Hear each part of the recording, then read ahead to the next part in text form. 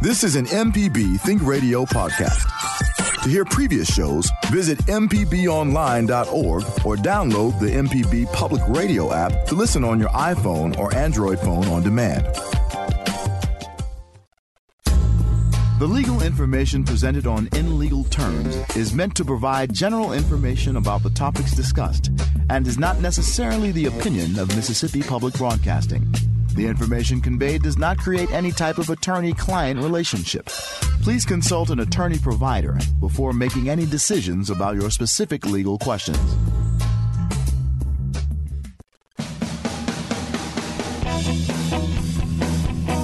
Welcome back. This is In Legal Terms on MPB Think Radio, the show all about you and your rights. I'm Liz Gill with Professor Richard Gershon of the University of Mississippi School of Law.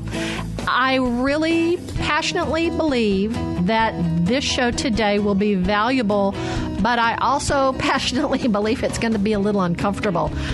So don't turn us off. We'd like you to listen to our show. If you can't listen to it all today, listen online later today or as a podcast.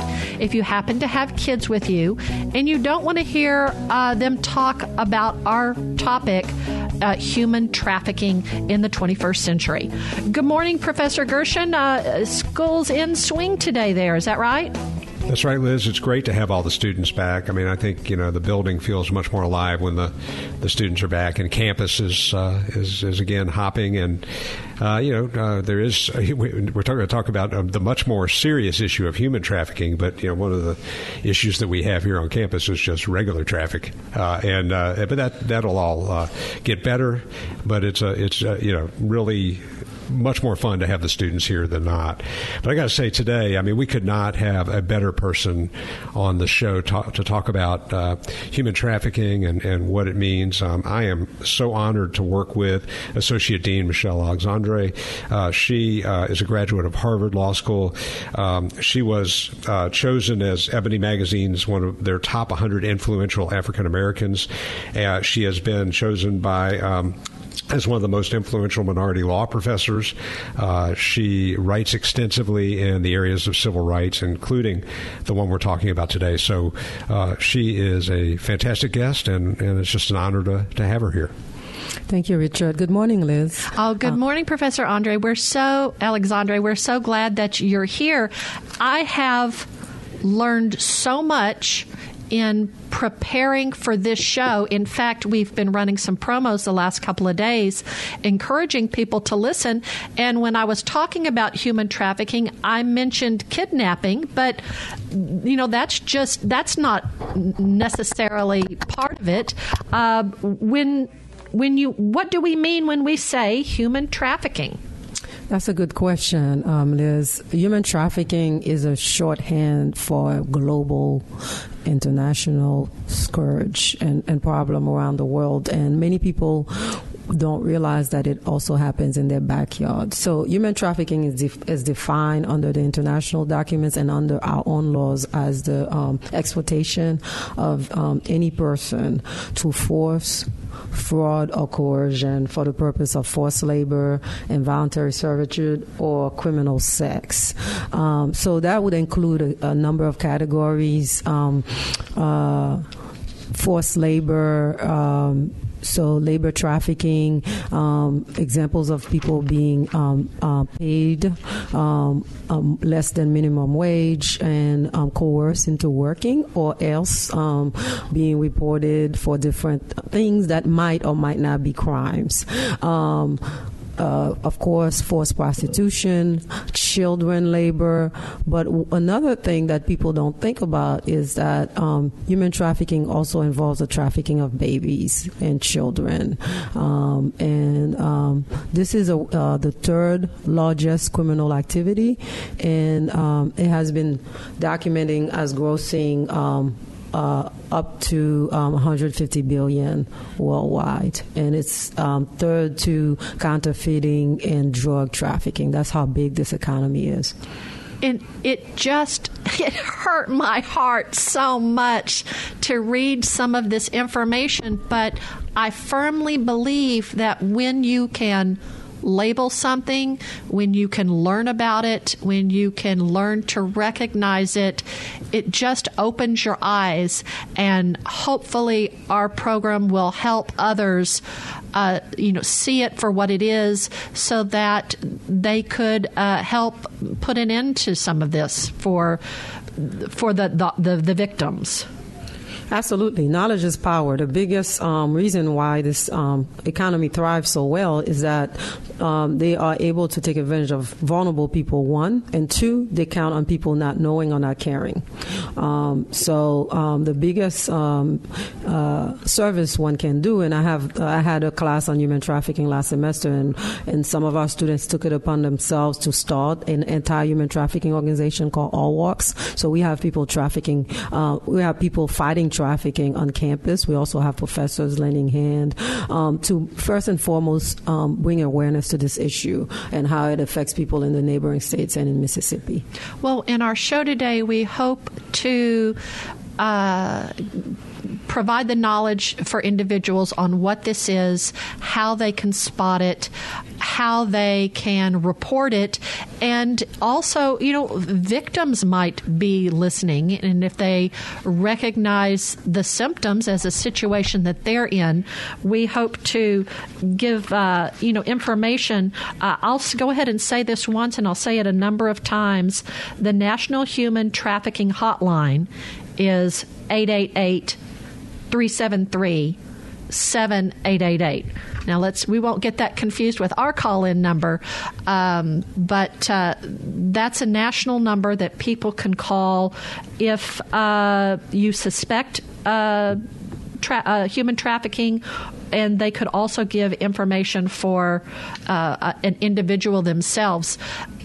One of the reasons, when I was looking through all this information, it just dumbfounded me that I have come across this in the 90s, in the later 90s. I was at home. I was just at home, and there was a knock on the door, and it was a young girl, and she was selling magazines, but something just didn't quite seem right, and I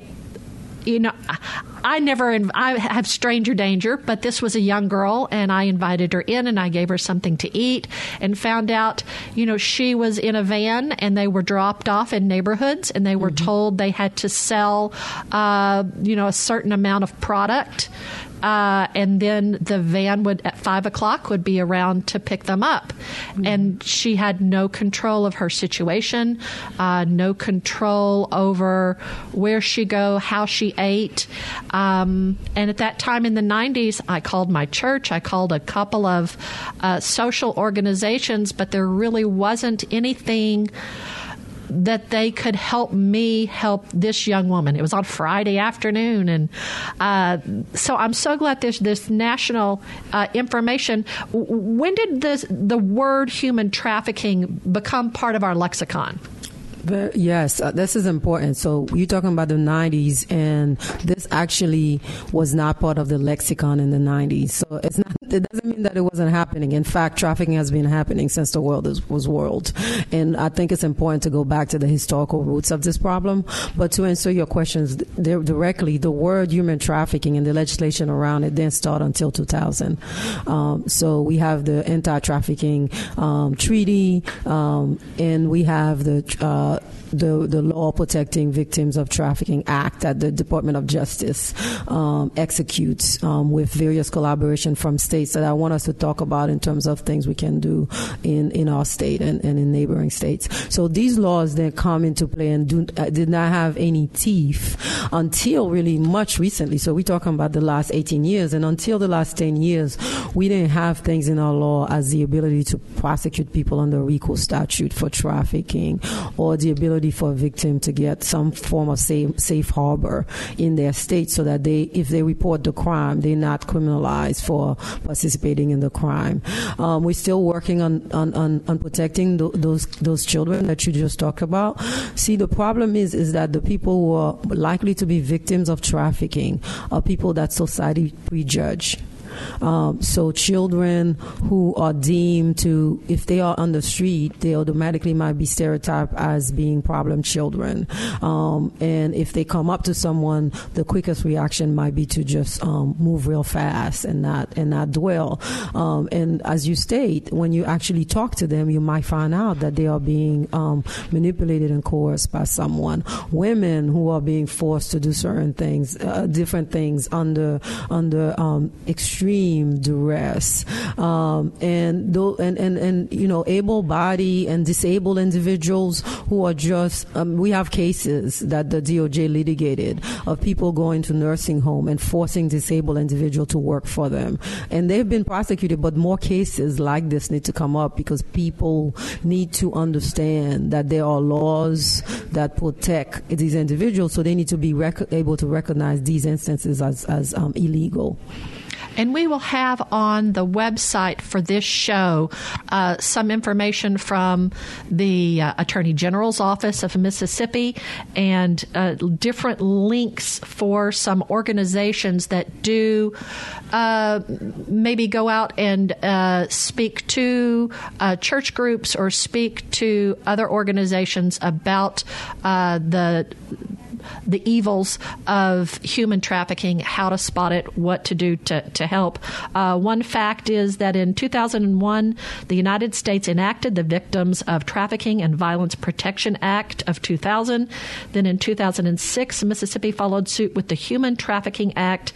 And in 2013, the law was amended to prevent further prevent and protect from human slavery. We're going to take our first break of the show. If you have a question, we will get into some specifics on how to spot this. What are some behaviors that enable law enforcement to fight trafficking networks, and we'll get into some international issues. So if you'd like to be a part of our show, our number is 1-877-MPB-RING. That's 1-877-672-7464. You can also send us an email, legalterms@mpbonline.org. This is MPB Think Radio.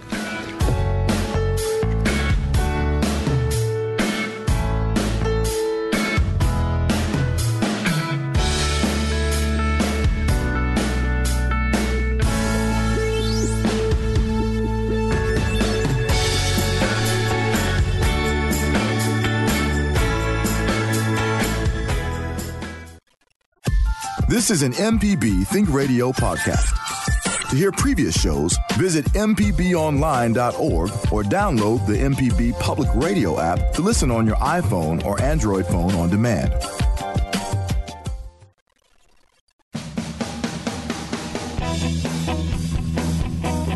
Welcome back to In Legal Terms. We realize that not everybody has a chance to listen to our whole show live, so if you miss any of our program, you can listen to the whole show. Our website is mpbonline.org/inlegalterms. It's also available on the MPB Media app, as is all our local shows. I'm Liz Gill here with Professor Richard Gershon from the University of Mississippi School of Law, and our guest today is Professor Michelle Alexandre, and we're talking about human trafficking today. And this is something that I've been an ostrich. Whenever I've heard that this topic was going to be discussed, I might turn off the radio, or I might, not go to that seminar at my church. But now that I have become aware of it, I really want to hope others can learn about it so that we can help put a dent into this. Professor Alexandre, when we talk about how this thrives, how this the market just keeps going, is it because it's illegal activities done by people who were engaging in illegal activities, so nobody's going to snitch on anyone else?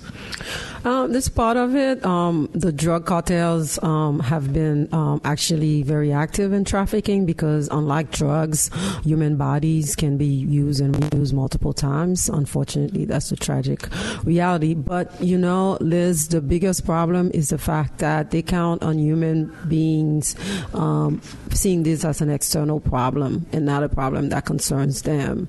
So when you think about trafficking affecting mostly poor people, and there's in society, when we think of poor people as other than us, as people who deserve the fate they get, then they're more likely to be without help. So that's why some states have created reporting structures. They are cooperating with the federal government to help bring down trafficking by training their law enforcement to be able to identify victims of trafficking. So that means anybody that they see, for example, they might stop a van and they have some 17 to 18-year-old in the back, or adult women in the back who seem to not be able to move without the order or the word of the people driving, and they might want to investigate instead of turning their back, thinking that, oh, this is just some poor people who don't have anywhere to go.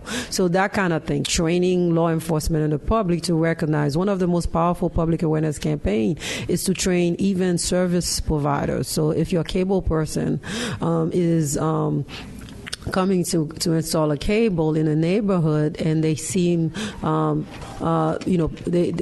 we teach them to pay attention to the surroundings without being nosy, but pay attention to whether there's anyone at the window who seem like they are seeking help, or they can't get out, or they miming, or seem like there's no way for them to get out.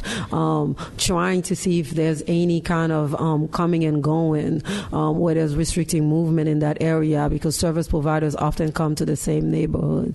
That kind of thing applies to also neighbors. Being aware that there might be activities taking advantage of people's lack of access to resources, and those individuals might fall prey to predators. You've touched on two really important points that I wanted to get to in this segment. Is when you were talking about some of the victims being other, and gosh, I just don't want to. Reading about some of the accounts that have happened to people is just horrendous, but then when you put it into the context, these are fellow Mississippians, that finding some connection with an individual. If you're a woman, that's a woman. If you have children, and that's a child, putting your human face on someone else's human face, I think is a way for people to relate to it. Then you also, talked about, when I first would hear about human trafficking, I thought, well, what can I do? I'm not a police officer. I'm not, I don't work at a convenience store on an interstate exit, but I do walk my dog twice a day, through our neighborhood and, various places. And as I had mentioned my story in the 90s, I was at home when someone came to my door. So I think if we are individually all aware of some of this, we can be a part of the solution. So I'd like to go ahead and get into some of the indicators for human trafficking. What could someone observe, or what are some ways that we can know that human trafficking is going on?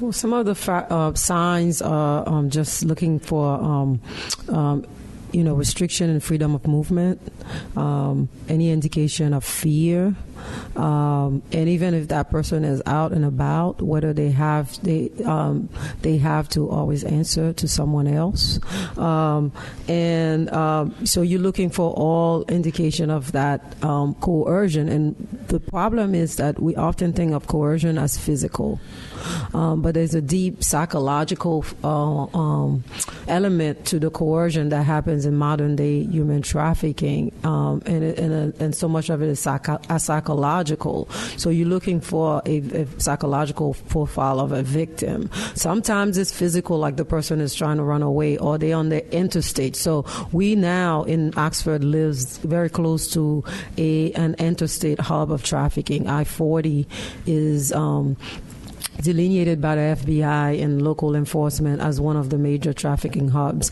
It is the case for a lot of major interstates. So we think often as Miami or New York as being major trafficking cities, but right in our backyard they are. So on the interstate, when we see people looking like they are in need of help, or when law enforcement in their everyday activity stop vehicles and they have occupants who exhibit fear, or who are there's evidence that they are being manipulated, that they are not free to talk, free to move, that the people are speaking for them. Those are signs that these people need to be interviewed individually to get at the bottom of what might be their issue. The other sign is that we have to overlook the initial factors that sometimes are a red herring. So that person might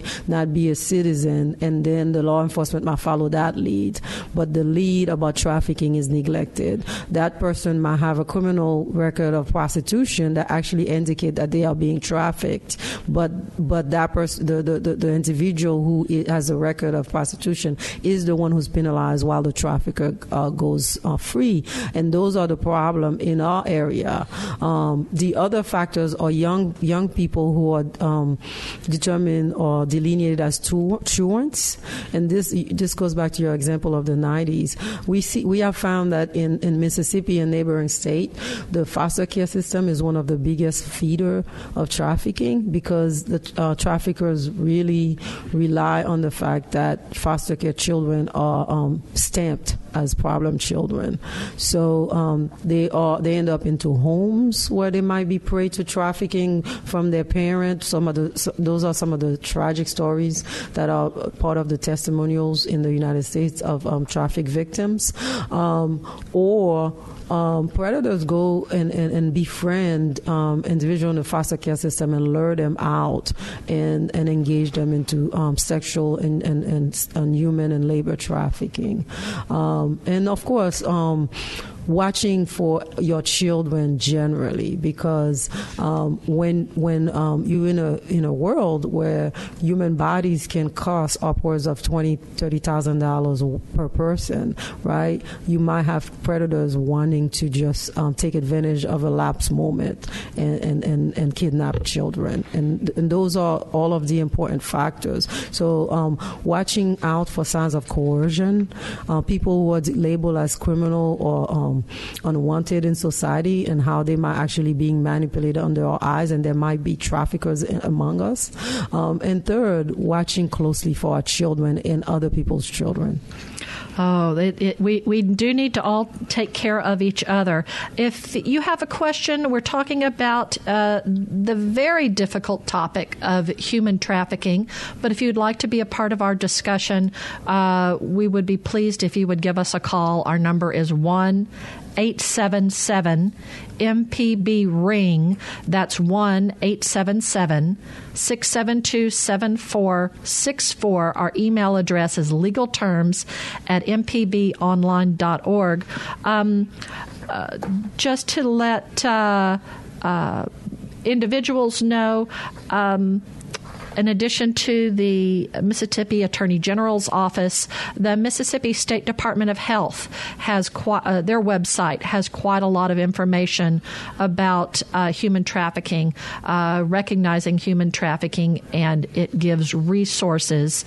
And if you happen to be out of Mississippi, if you go to humantraffickinghotline.org/state/ whatever state you're in, you can put in that information, and that will get you information for your state. That's humantraffickinghotline.org/state/ whatever your state is.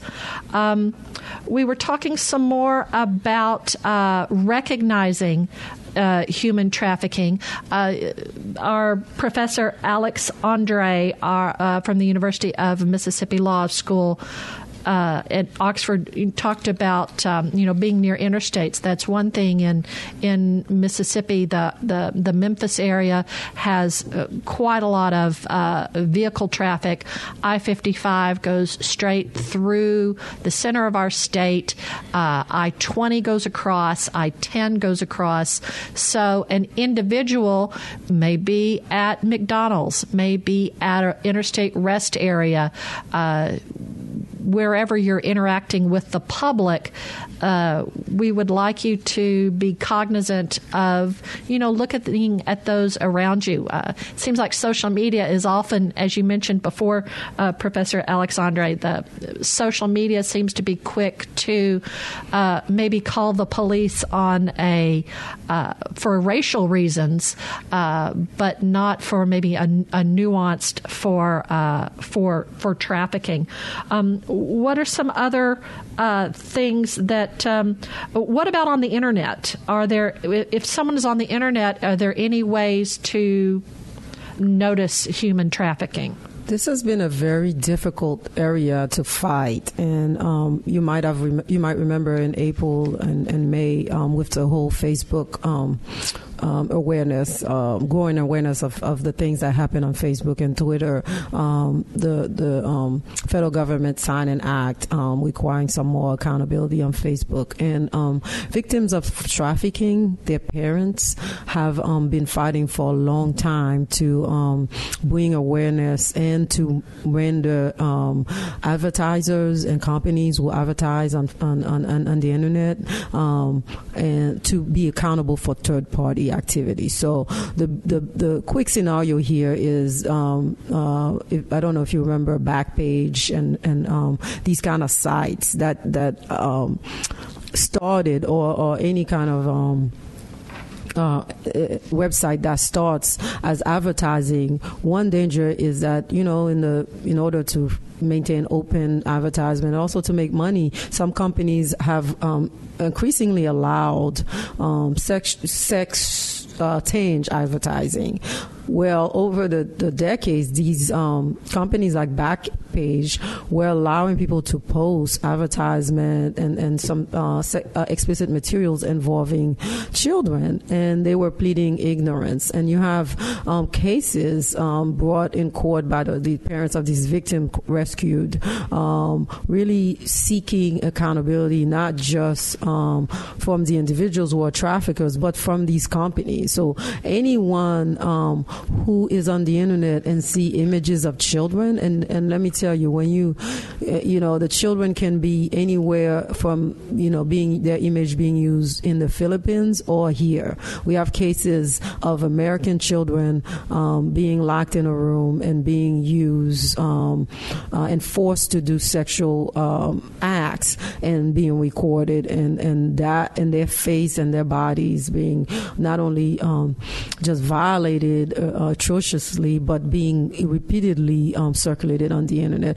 And we have similar cases of children abroad circulating. This is one of the biggest demand on the internet is child pornography. And though child pornography is illegal, it is harder to get accountability all the way up to the companies, where those in the websites where those pornography acts are being advertised, and the companies say they're doing their best. They are trying to get algorithms and people to try to take down the site as fast as they come, but in the absence of stricter regulation to make sure these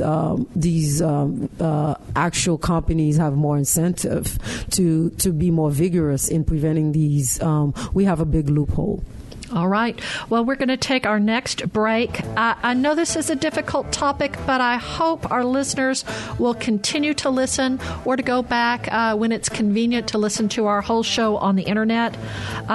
If you'd like to call, if you have a question about what can you do, how can you help to stop this abomination of human trafficking, our phone number is 1-877-MPB-RING.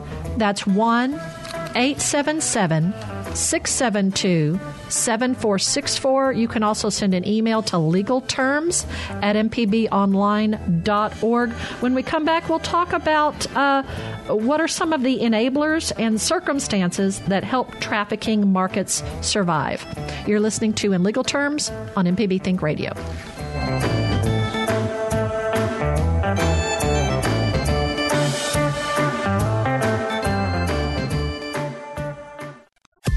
This is an MPB Think Radio podcast.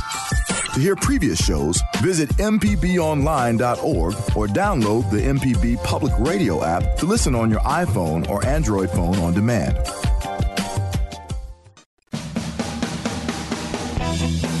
You're listening to In Legal Terms on MPB Think Radio. Professor Gershon is our expert, and his guest at the University of Mississippi School of Law in Oxford is Professor Michelle Alexandre. Today we're talking about the very depressing, very sad and uncomfortable topic of human trafficking. But we hope this will not turn our listeners off. We hope that you will listen so that you can be engaged and learn to recognize signs so that you can help put a stop to this. And Liz, I do want to give our listeners some hope.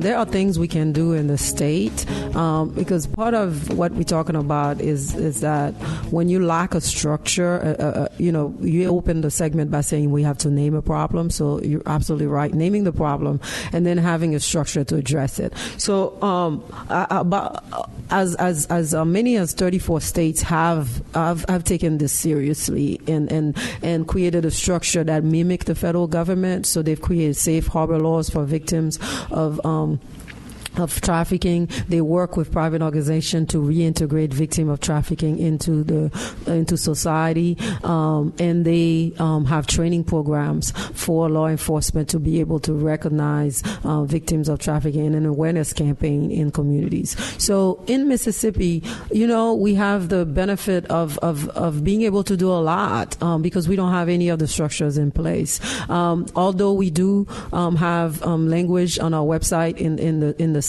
state internet page, we don't yet have a legislative structure because the anti-trafficking statute is not funded. So one first step would be to fund a anti-trafficking statute in Mississippi and do like many of our sister states, like Tennessee does, is actively bring in the the FBI to help train law enforcement to be able to more effectively recognize trafficking and fight it and really fight it in its borders, not going after international actors, but really domestic actors. And the other thing is really work to integrate victims of trafficking back into the communities, working with church organizations to help give them a job, to help even social outlets to really erase the negative impact of Stockholm Syndrome that has been documented as one of the major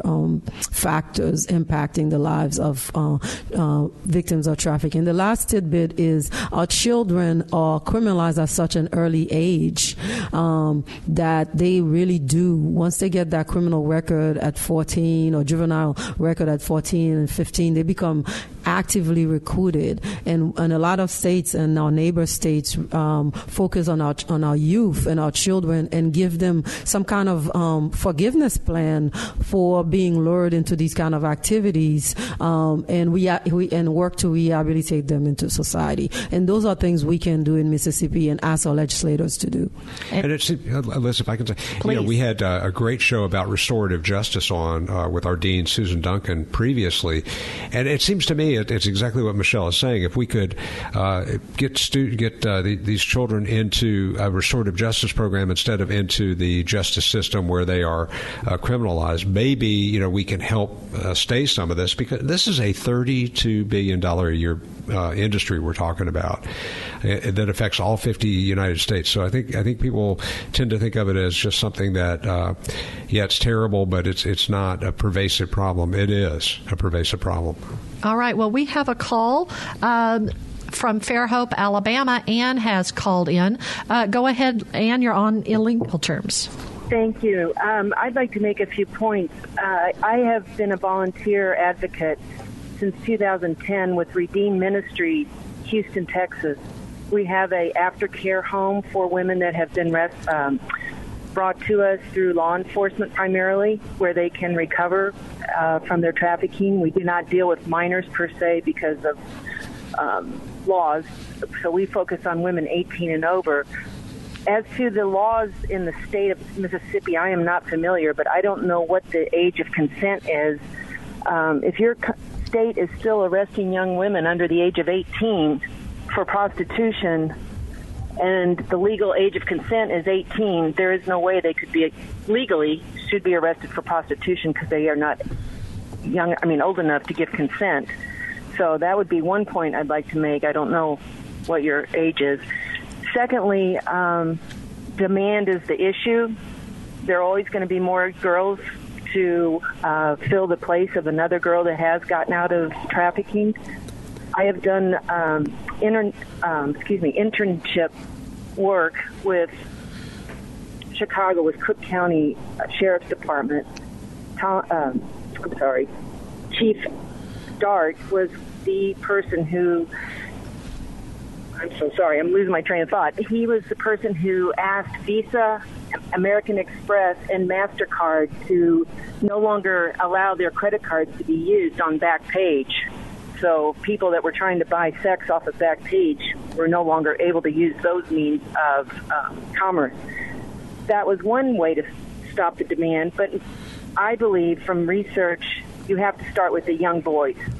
And no longer is it acceptable for men to come of age by going with their father or their uncle to a spa or anywhere to engage in sex for hire, because you're just teaching these boys that women can be bought, that they're not human, and they are not the same as their mother or their sister. So you have to start in a very young age to teach boys this is not acceptable, to look at women in a separate identity from their loved ones. So those are the comments I'd like to make. Thank you. Thank you, Ann. We will have a look at find a website for Redeem Ministries of Houston. We'll also look, there's some organizations that Advocates for Freedom is a faith-based organization dedicated to the exploitation, sale, and enslavement of men, women, and children. And they provide resources and education and training to bring awareness about human trafficking.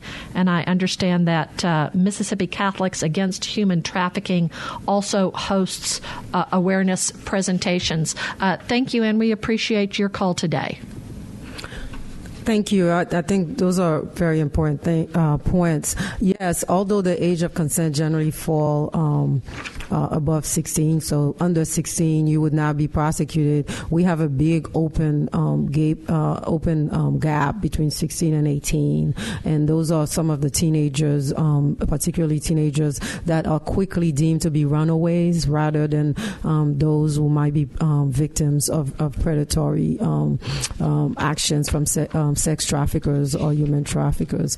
In addition, even under 16, where minors are supposed to be protected, we see that because of the failure of the the agencies and just the backlog that we have in neighboring states in the foster care system, these children end up falling through the cracks and end up being deemed as problem juvenile rather than minors in need of protection. So that's a big gaping hole in protecting children. And I think the caller's last point is very important. Our major problem with human trafficking, why it keeps going, is that we must remember the overarching structure that allowed this to proliferate. And it is twofold. One, because slavery is something that we have been struggling with for centuries. If we need only remind ourselves, the 13th Amendment prohibits slavery and needed to be enacted to prohibit slavery. So we have culturally and globally gotten to the acceptance that there are some circumstances that justify using human bodies, and we have been in the process of undoing that. And of course, we are much enlightened and abhor these practices, and these practices are a violation of local and international law. But the habit itself has been hard to eradicate. And the second is that there is an assumption that there are permitted use of women bodies, and that some uses are consented to. So this practice of using vulnerable bodies, women, children, is something we've been finding for millennia. And because it is so old, sometimes we don't realize that we're accepting those uses when we see people in the street or when we notice in videos, documentaries, and we have to actually remind ourselves that we no longer want to accept it under any circumstances. Well, and two separate but I just can't think of any other word other than horrifying facts, is the Mississippi State Department of Health with their webpage. 92% of the human trafficking in 2017 in Mississippi was in the sex trade. And then also the average victim of human trafficking is 12 years old. Yes. Thank you for sharing that. This is such an uncomfortable topic for me because I'm a visual person and I'll have mental pictures, and it just breaks my heart. We have to take one more break. We're going to come back for our last segment after we take this quick break. If you have any questions about what you can do, how you can help recognize, we would love for you to participate in our show. Our number is 1-877-MPB-RING.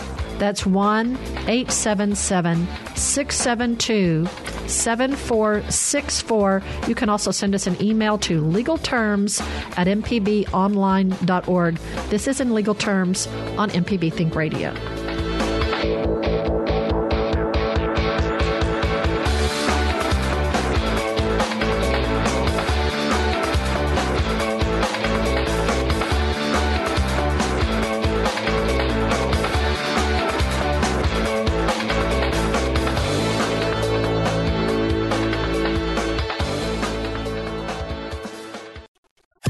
This is an MPB Think Radio podcast. To hear previous shows, visit mpbonline.org or download the MPB Public Radio app to listen on your iPhone or Android phone on demand.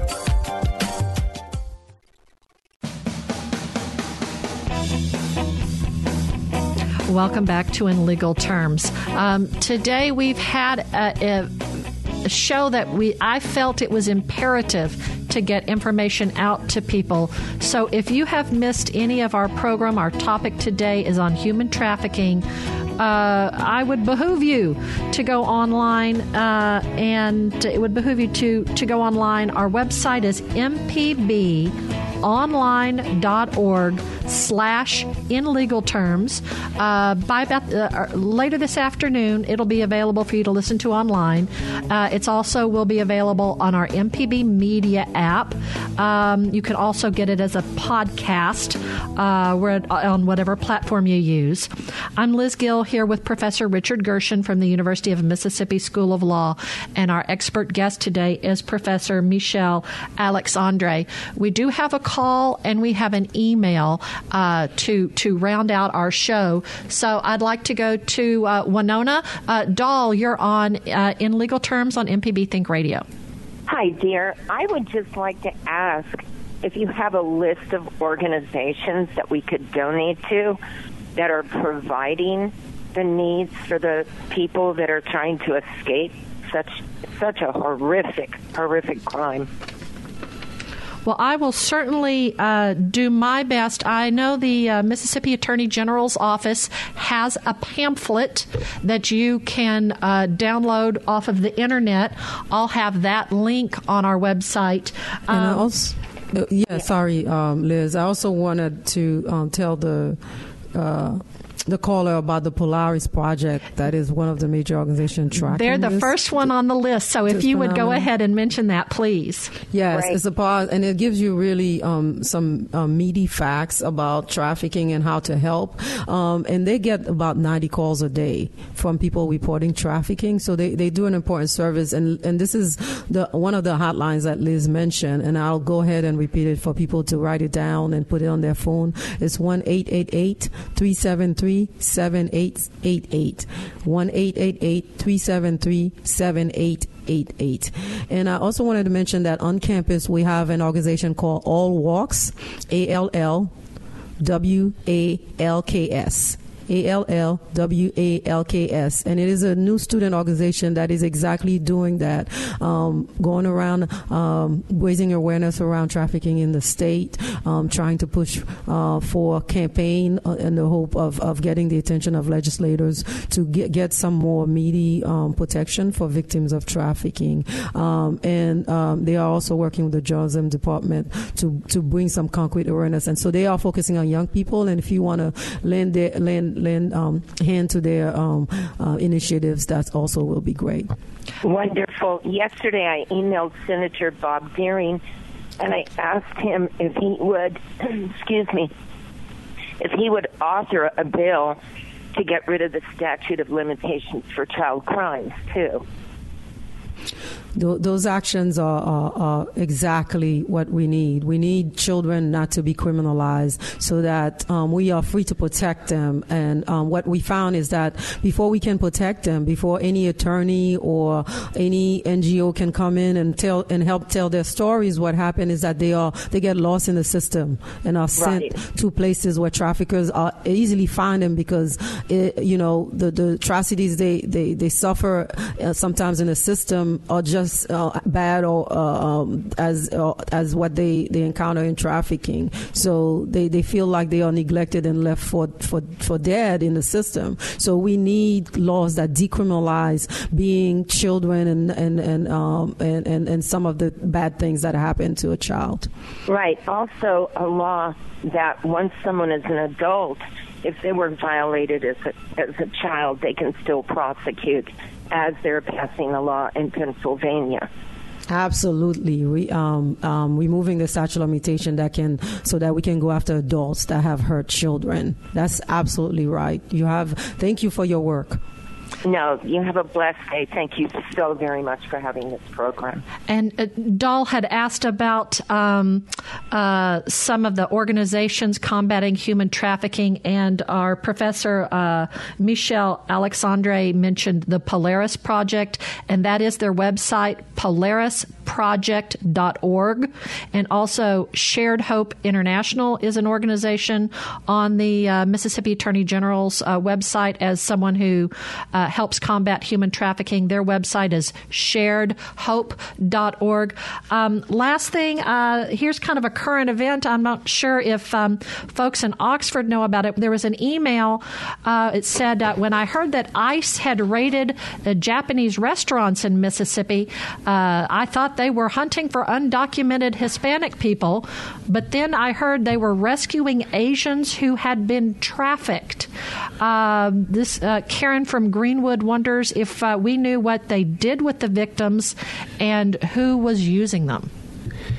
Well, it's just me now, Liz, and I will make sure that Michelle gets this question. She had a class at 11 that she had to go teach, so we were lucky to have her while we had her. But I will check into that, and we can get back to that email and see if we have further information. But can I just say one thing from a man's perspective is, we got to do better. I mean, I know that if you're out there listening and you've been involved and you've actually viewed child pornography, or you have visited a prostitute, I mean, you're part of the problem because you're paying into this economy that keeps this kind of trafficking going. That's right. And we just, if people like to look at things on their calendar, one of the instigators for having this show was International Day for the Remembrance of the Slave Trade, and its abolition is August 23rd. Wow, this has done it for this hour. Professor Gershon, we didn't let you chime in very much, but we always appreciate you being up there. My pleasure, and just glad that Michelle was here. She's fantastic. That's right. Our guest was Professor Michelle Alexandre. Our call screener for today's show was Michelle McAdoo. Our board engineer in Jackson has been Jay White. And so for Professor Richard Gershon at the University of Mississippi School of Law, I'm Liz Gill. Up next is our Tuesday Southern Remedy show, Relatively Speaking, with Dr. Susan Buttress. I hope you'll join us again next Tuesday at 10 a.m. for In Legal Terms on MPB Think Radio.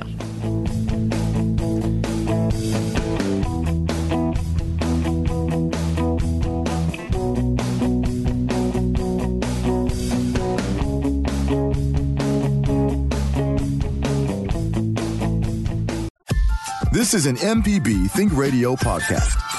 To hear previous shows, visit mpbonline.org or download the MPB Public Radio app to listen on your iPhone or Android phone on demand.